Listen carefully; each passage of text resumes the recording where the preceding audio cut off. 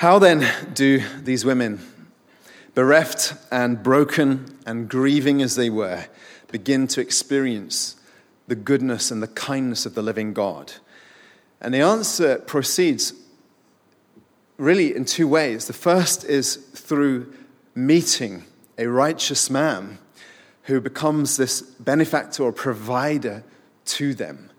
And you see how this seems to just happen almost by chance. We're told at the beginning of chapter 2 that when Ruth is sent out to go glean, it says she happened to come to the part of the field belonging to Boaz. But the power of his kindness begins to melt the bitter heart of Naomi. And she says, you can see how she's beginning to feel praise emerge in her heart again to the God that she loves and worships. So that in chapter 2, verse 20,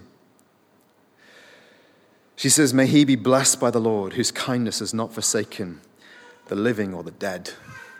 This woman who's returned home and said, "Don't call me Naomi," which means pleasant, "call me Mara," which means bitter, is suddenly experiencing a revival and renewal of her spiritual state and vigor because of the kindness of God through the agency of one man. And I want to remind you, friends, the living God will show us kindness in all kinds of ways, but almost invariably, he does it through the mediation of individuals. Or to put it another way, God uses you to be his hands and feet to express his loving kindness to others. We receive it first ourselves.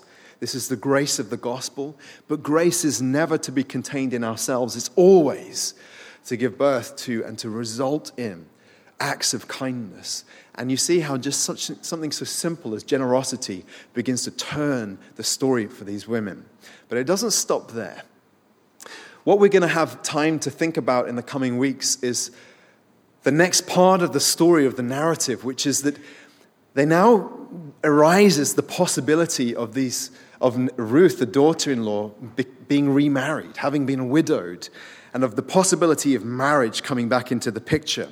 Now, to understand what's happening in this story, you have to reckon with the fact we cannot think about this through the lens of 21st century conception of marital love, which is almost exclusively about erotic attraction that gives birth to commitment and friendship.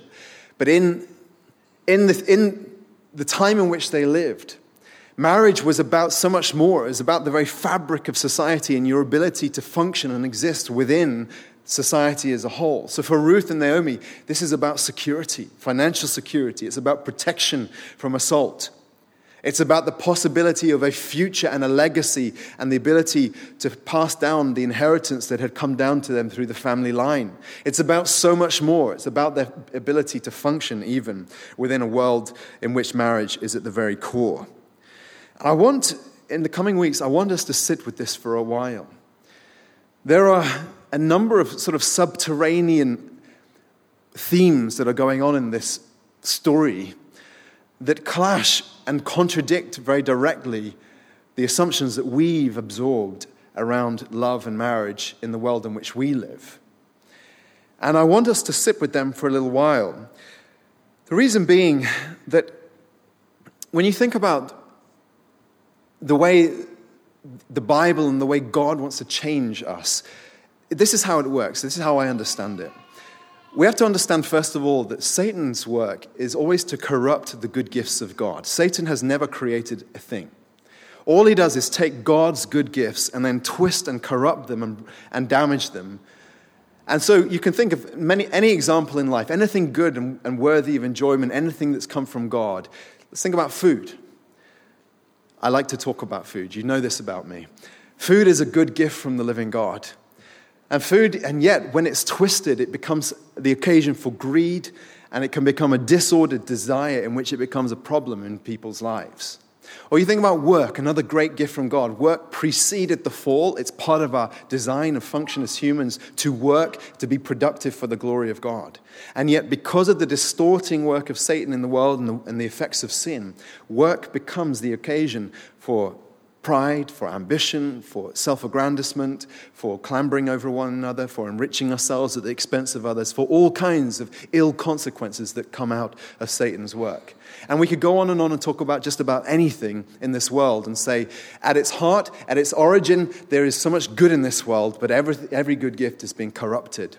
And if there's one area in which I think this is most obviously true in the day and age in which we live, in our particular moment in history, it is in the area of love, and romantic love, and of marriage. I'm not sure that there is any other area in which Satan has more successfully and damagingly distorted God's good gift. So what we need then is to experience the renewal of mind and imagination so that we can begin to think rightly again. The scriptures talk about the renewing work of the Holy Spirit on the life of God's people so that he's at work in our hearts to reorder our thinking and our affections, but also of the washing of water with the word, it says in Ephesians 5. God's word is given to us to reform the way we think, and some of that comes through direct commands and instructions, but a lot of it comes through stories like this. And as we sit in stories, we begin to imagine in new ways. Stories have a potency about them to shape what we love and what we hate and to form the way we think. And a story like this can reform us when it comes to this area of love and marriage. And that's why I want to sit here over the next 2 or 3 weeks. I want to begin by asking the question, why marriage? And reckon with the fact that here in this particular passage, there are a number of, as I put it, subterranean reasons that are going on behind the surface in terms of the big why of marriage that actually run counter to a lot of the assumptions that you've absorbed. And hopefully next week, God willing, we'll think a little bit more in depth about how marriage functions and the ways in which we see some of the interactions of this man and this woman and how that also challenges us. I'm very aware as I open up the subject, however, that we're coming with all kinds of experiences. We're coming with shame, many of us. You may be coming with the reality of long-term voluntary or involuntary singleness and perhaps no real prospect of ever being married. There are those among us who've been divorced and maybe there's an illegitimacy to remarrying, or there's those who have same-sex attraction and therefore you've had to sit with and contemplate the reality that you may never marry. And I'm conscious of all this, and I just want to say to you at the outset, listen, we're part of a community. When you come to church and listen to the teaching of God's word, some of it will apply very directly to your life and your next steps that lie out in front of you. But much of it are about forming you as a disciple and the way you think and feel. And that then equips you to be a blessing to the body of Christ because we all disciple one another every time we make contact with each other.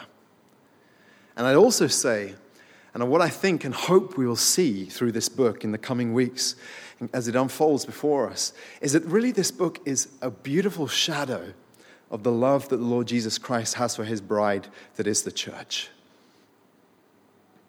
Boaz, in a way, is a type of Christ, a redeemer who comes in to rescue his bride. So whatever our unique personal stories might be around love and relationships and marriage, we're all, if we believe in Jesus, we're part of this bigger story, and this story will cause your heart to worship. So as I said, I want to begin by asking the question of why. Why marriage? And right at the outset, the first thing I want to say about this is that Christians need to hold as the top priority that marriage, in a sense, is an act of obedience because God has invested within marriage purposes and designs that are part of his grand will. Okay, if I can phrase that a little bit more pointedly, the reason that ought to be the most fundamental reason that drives you towards marriage as a Christian is in order to obey and please the Lord. Now, I'm conscious immediately that is counter to everything that you've seen, heard, and absorbed living in the world in which we live, We live in a day and an age in which personal fulfillment is the highest motivator of action. Do what makes you happy. And so within that, we've bought into the idea that desire is king. Whatever you want, you must pursue for the good of your own self. And of course, desire has so reared its head so as to kill all other considerations and factors, and particularly to obliterate any moral framework. And nowhere is this more obvious than this area of love and marriage and relationships. So that in this particular realm, desire has killed and pushed back every barrier and almost every taboo around this part of our lives. What I'm doing right at the outset here is trying to remind you, friends, that long before you had desires in this area of your life, God had designed marriage for purposes that are bigger than just your personal desires. Am I calling you back to a form of marriage that perhaps was characteristic in history, which was marked by a cold, dutiful, sort of grim determination just to do the right thing? The answer is no, absolutely not. You'll be relieved at that. When you open the scriptures, what you discover is the celebration of erotic love that exists within marriage. There's a book right in the middle of your Bible called the Song of Solomon, which is so graphic in its depictions and its poetry around romantic and erotic love that young Jewish boys, as they would read in synagogue, were forbidden from reading it until they reached a certain age. And we haven't read it with our kids just yet. What I'm trying to help you to see is that we live in a reductionistic age in which all the big answers and the purposes and the grand designs around marriage have been stripped away, and all we've been left with is just one strand: desire. And this forms a very thin and fragile foundation for building relationships. You can think about the structure of a rope. What makes a rope almost impossible to break when you apply tension to it is that it is woven from many, many strands. But if you pluck away at the strands and are left with only one, which is what has happened in our day and age around this area of relationships, you're left only with desire, then it's no wonder, is it, that we see so many relationships falling apart with no other reason to sustain them or strengthen them beyond how long that sense of erotic desire exists and lingers. Where then does obedience come into marriage? Where do the purposes of God come into your thinking when you think about the possibility of pursuing marriage or doing marriage better if you're already in it? I'm not suggesting to you, friends, that by associating marriage with obedience, I'm not trying to suggest to you that we have a simplistic one-on-one connection between the experience of just, listening to the voice of God and marrying whoever God tells you to marry. Like you're walking down the street one day and suddenly you hear the booming voice of God, "She's the one." And then whether you like her or not, you got to obey, right? That was a genuine fear of mine when I was in my early teens. I was earnest for the Lord, and sometimes I feel petrified. What if he tells me to marry someone who I'm not attracted to? And it was a genuine fear of mine. I'm not trying to push us in that direction. I'm not trying to move us in a kind of super spiritual direction where, often this becomes a problem when I'm talking to people who clearly shouldn't be together. And then they say, well, the Lord told us that we should be. I think, absolutely not. Listen to me and to everyone around you. We all can see what you can't see. I'm not trying to put myself above God. Please hear it in context. What I'm really trying to do then, I'm not trying to get it down to something simplistic as that. What I rather want you to understand, friends, is that we have to have a theological vision for marriage. And really that exists at a couple of levels. At the first level, it exists as a universal why, why God created this institution, this relationship. And this takes us all the way back to the book of Genesis and the institution of marriage at the outset. The universal reasons that apply everywhere to everyone who's walking in obedience to God are the reality of companionship in mission. God made marriage so that a man and woman would come alongside each other to pursue God's purposes in their lives and bring about the kingdom of God through their rule in the sphere that God's given them. Marriage was created for procreation, for bearing children wherever that's possible, so that Christians ought to pursue that if at all possible. And marriage was created to give us a window into the love that Christ has for his people, the church. These are universal reasons. But God's will, his sovereign will, is not just about the broad brush instructions that apply to everyone everywhere. His will comes right down to the level of the individual. Remember what Christ says about you. He says that the Father knows the number of hairs on your head. And one of the things that strikes me as the first thing that really hits me as I read the book of Ruth is the way in which you see the divine hand, the divine matchmaker at work in the narrative here, bringing this man and this woman alongside each other and leading them towards marriage. I read to you that verse at the beginning of chapter 2, how it said that when Ruth went out to glean in the field after the reapers, it says she happened to come to the part of the field belonging to Boaz. And no one who reads the Bible and has an appreciation for biblical literature will think that what he's appealing to there is mere chance or coincidence. Absolutely not. He's appealing to the reality of God's sovereign hand at work in the very details of our lives. This is what takes Naomi back when she discovers where Ruth has been gleaning. And she says in chapter 2, verse 20, as she's just learned whose field she was in, she says, the man is a close relative of ours, one of our redeemers. And this is why when Naomi begins to give instruction to Ruth and say, listen, this is how you're going to win this man's heart, and she gives the instructions at the beginning of chapter 3, Ruth's immediate reply is, all that you say, I will do. In other words, Ruth is offering her life as an act of obedience, not just to Naomi, but to the God that they both worship. She's saying, I want to walk in the purposes of God, which for her, in this unique situation, means marrying this man. Now, friends, I feel that this has to be the first thing that we establish. The marriage is about God's will, because our world makes everything about me. Everything about you. And the Christian is not a Christian unless the first thing you do in coming to know Jesus is surrender yourself to his will. A Christian is someone who takes on their lips the name Lord when you're speaking to and referring to Jesus. You're saying, you are Lord over my life. And therefore, your purposes for which you created marriage are of primary concern to me, and your will about my specific path is of primary concern to me. I want to walk in your will. Of course, this means, in very practical terms, friends, there's a negative thing here. There are people you can't marry. You can't marry someone who's outside the faith. You shouldn't marry someone who's not spiritually compatible with you in that way. How can you build a life on a different foundation from someone else?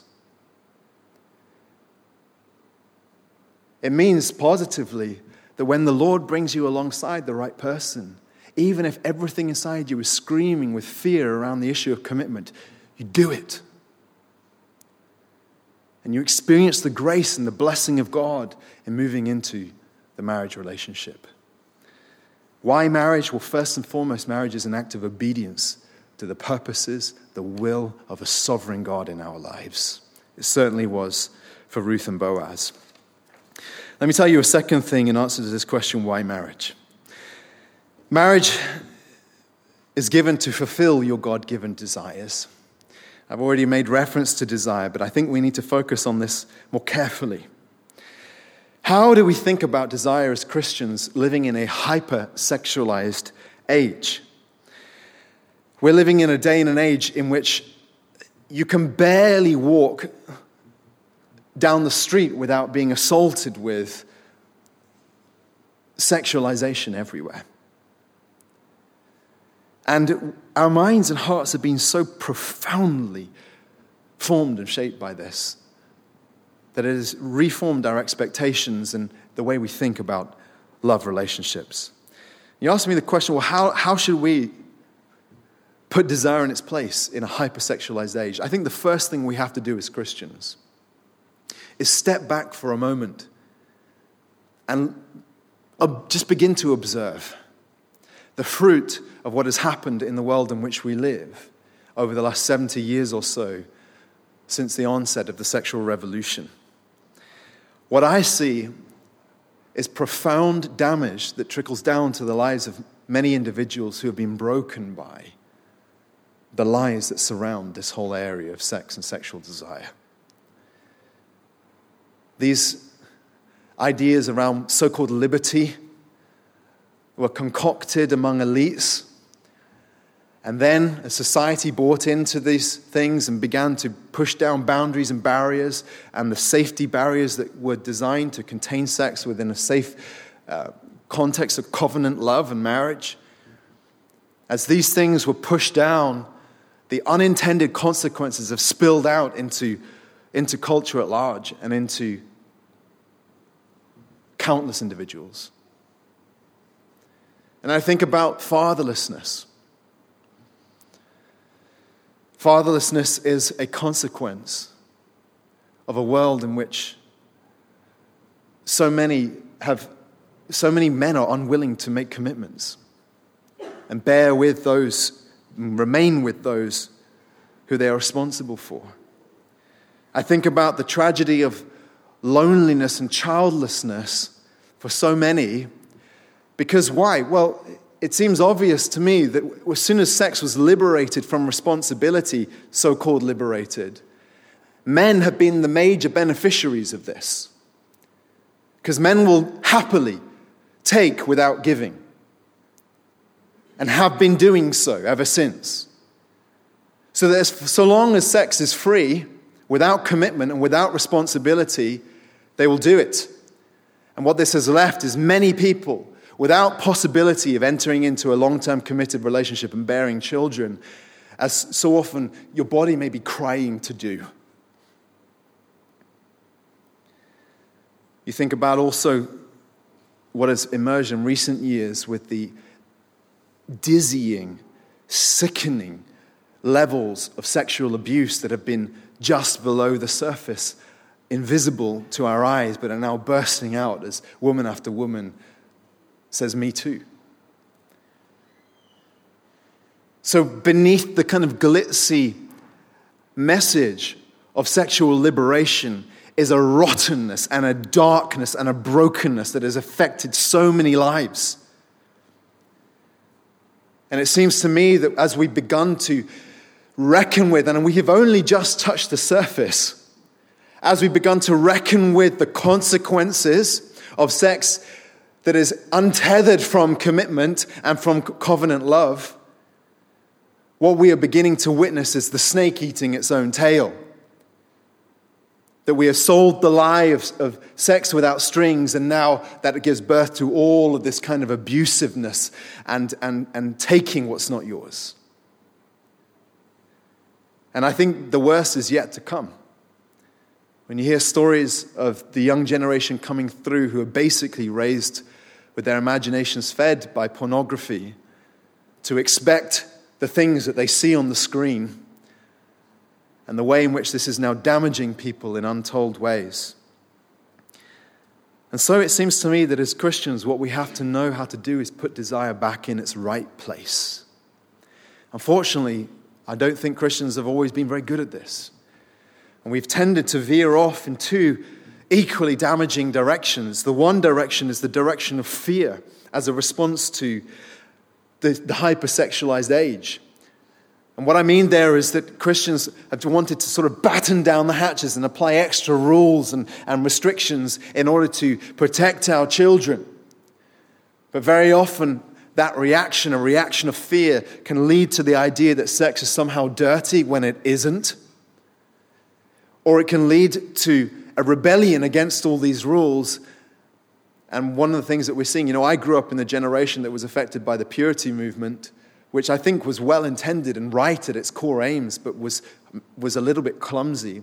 And now what we're seeing with people who are around my age is a massive reaction to that, wanting to stray into sexual licentiousness because they're saying, well, you took away my teenage years and all the fun I could have had. And so fear has been one reaction, but the other one has been just as bad, that the church has, many sections of the church have wandered into a kind of anything goes capitulation to the culture.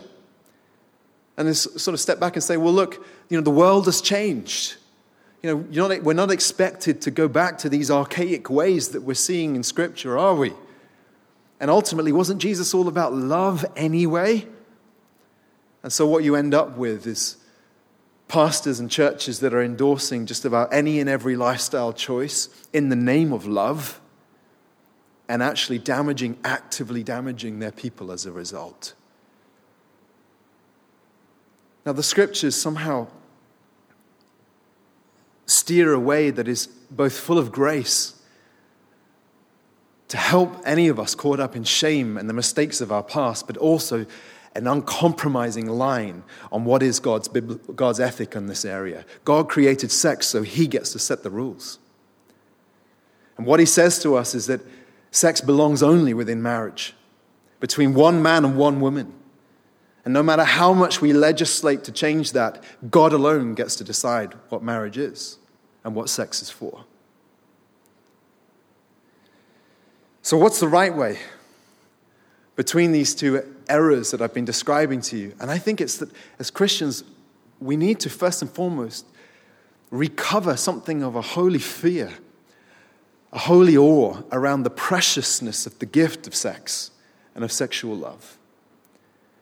And what I mean here is that where I think so much of sex in the modern age has been a cheapening of the act, turning it into a merely physical act because we have no spirits and we are not soul creatures, we're just animals.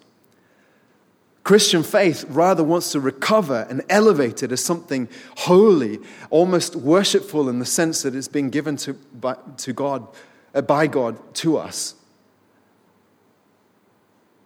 And so we don't have a low and dirty view of sex, we have a high view. But we also want to put it in its place by recognizing that marital love has to be built on a broader and thicker foundation than just that one strand of sexual desire. And one of the things that I notice as I read this story is how these two elements are handled so perfectly in the love story of Boaz and Ruth. On the one hand, there is an awareness of sexual attraction. And you hear how Naomi's instructions are to Ruth to wash, therefore, perhaps that was an infrequent practice, I don't know. Anoint yourself, put on some perfume, put on your cloak, go down to the threshing floor. Don't make yourself known to the man until he's finished eating and drinking. And then when he lies down, observe the place where he lies, then go and uncover his feet and lie down and he'll tell you what to do. Now, what's all that about? I have no idea. I have read the commentaries. I don't think anyone really knows. There's very speculation. Is it an ancient practice? Is this a way that women could say, look, I'm available in this sense? I don't know. I genuinely don't know. Whatever it was, and whatever's going on here, one thing seems obvious to me, though, that there is something that is gently seductive about this. Boaz finds himself on his threshing floor, the work environment, waking up in the middle of the night, startled because his feet are cold, and there at the foot of his bed is this woman. And so there is an honor of this and an awareness of this sexual attraction as an element that compels them towards marriage. And the Bible says that and shows us that desire should drive us towards marriage. It's what Paul says. If a man burns, he should marry. Don't sit with your temptation and therefore stumble into sin because you can't control yourself. Paul says, no, just get married, for goodness sake. Why do we spend a year, 18 months planning weddings when it just gets more and more and more and more difficult as you're getting closer to the day? Stuff all that, save the money, go and get married next week, and then you won't be living in sin. And Boaz pretty much takes that action. He says, tomorrow. He says, I'm going to do this tomorrow. I'm going to go and check if it's all right with the other guys. There's someone else who actually has primary right to marry you. We'll deal with that tomorrow. And Naomi, when Ruth comes home to tell her about what's happened that night, she says, wait, my daughter. She's a wily old woman, this woman. Wait, my daughter, until you learn how the matter turns out, for the man will not rest, but will settle the matter today. She knew what she was doing. She's a smart lady. Listen to the older ladies in your lives if you're trying to figure out how to find a man. There is this awareness of sexual desire as something that compels them towards marriage, and I've no doubt Boaz is drawn to her in that way. But there's something else going on here as well. If you ask me, what is the primary draw that Boaz experiences towards Ruth and that Ruth experiences towards Boaz? It is, again, this word, chesed, kindness. You remember how when Boaz first takes her under his wing and makes provision for her to glean in his fields, in chapter 2, it says, she fell on her face, bowing to the ground, and said to him, why have I found favor in your eyes that you should take notice of me, since I'm a foreigner? She's overwhelmed with the benevolence and kindness of this man who's just giving out of his generosity, but he is equally overwhelmed at her. And he replies and says to her, all that you have done for your mother-in-law since the death of your husband has been fully told to me, and how you left your father and mother and your native land and came to a people that you did not know before. Do you remember Ruth, in her act of total self-denial, decides to leave the land that she's grown up with in commitment to her mother-in-law and says, your people will be my people, your God will be my God. And it's so extraordinary is this young woman's devotion to her mother-in-law that news of it has gone through the village like wildfire, and they're all aghast at what an extraordinary young woman she is. And now again, when she's at Boaz's feet, what does he say to her? He says, you have made this last kindness, in other words, the kindness of considering me as your husband, greater than the first in which you committed to your mother-in-law Naomi, and that you've not gone after young men, whether poor or rich. The foundation of this relationship then, and what is fueling and drawing them to one another in real desire, is kindness. And I will tell you, as a man who's been married nearly 15 years now, kindness is the power that drives and continues to fuel marital love. The Greek New Testament words that describe love, one of them is eros, which is erotic love. Another is agape, which is this sort of kindness or covenant love. And it seems to me that the two types of love interact in the experience of marriage. Eros, in and of itself, cannot survive without agape. And agape becomes the foundation, the fundamental element that fuels and sustains marriage, and also then kindles eros. And when you're old and eros is no longer part of your married life, agape will still be there. Sorry to break the news to you, but that's how things go. Why? Because agape is at the heart of a covenant God and the way he loves us. So marriage is given to fulfill your desires. Let me bring you to one last idea here. Marriage is also there to fulfill a need in you. Or to put it another way, to bring you to a wholeness. Now, I'm conscious that in suggesting that, there are two pushbacks against it. One is the worldly pushback, which says, no, we don't need marriage anymore. And it seems that many people in our day and age want to champion and display their independence and their ability to live alone as a kind of act of defiance against conformity. Very often it's people who've had a litany of failed relationships in their past, and they're given up through despair at ever finding real love, and then arrive at a certain age when they say, well, look, I'm happy and I'm single and this is who I am. But really, it's very often just a facade. I'm convinced of that. But there's another pushback here where, because we need to rightly reckon with the New Testament teaching that singleness is a calling, a glorious and worthy calling within the Christian faith, then we have to take care in how we depict and speak about marriage. So when I'm speaking here about marriage as something that fulfills a need in you, that brings a wholeness to you, I want to be totally aware and conscious of this teaching in the New Testament around singleness. The reason why I say this, however, is because of the way Naomi addresses Ruth. She says to her in the beginning of chapter 3, "My daughter, should I not seek rest for you, that it may be well with you?" This word rest speaks of a kind of a wholeness and a security and a settledness.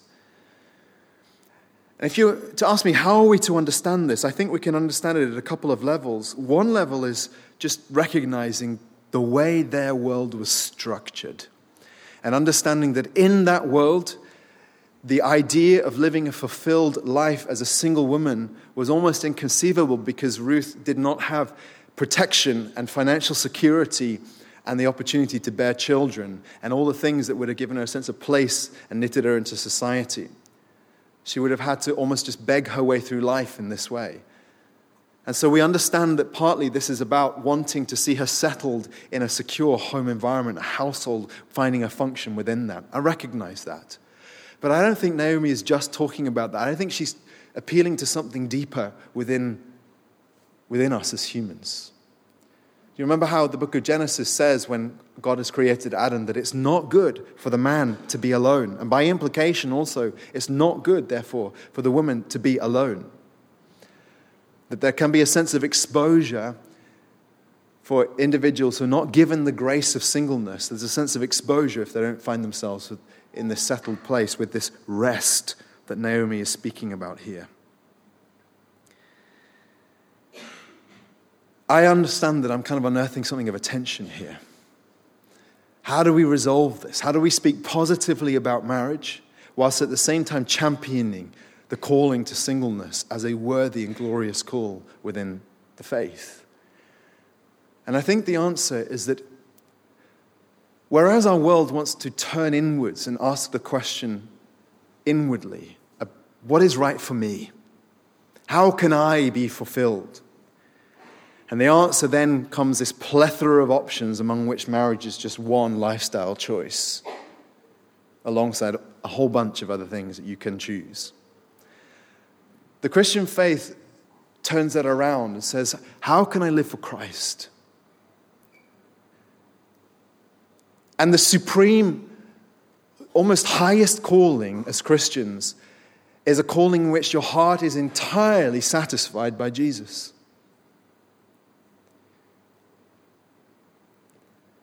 I think this is partly why the language of rest here resonates with the promises of Christ at the end of Matthew chapter 11.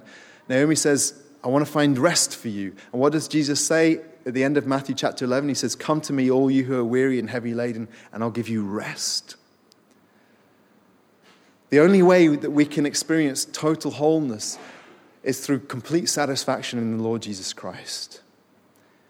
But there's a sense in which the marriage call can be part of Christ's grace to many of us. That it can bring this healing, that it can bring this wholeness, that it can bring almost a form of salvation to individuals. Now, please don't fret, I'm not wandering off into heresy here. What I mean when I use the language of salvation is the original sense of the word, which means healing.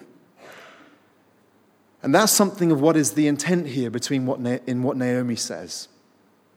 And I'll tell you this as someone who has now been married to an extraordinary person for what is an increasingly long amount of time.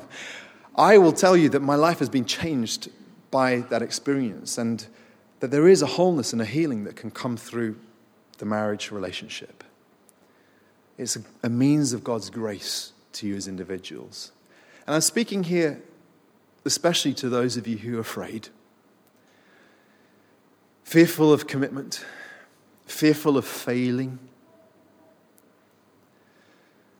fearful of choosing the wrong person. understand that when the Lord is at the center, when you're seeking to honor him in this, marriage is a most precious gift and something that we should continue to prize and champion and cherish as Christians. Our world has largely relegated it almost to the periphery as a non-essential,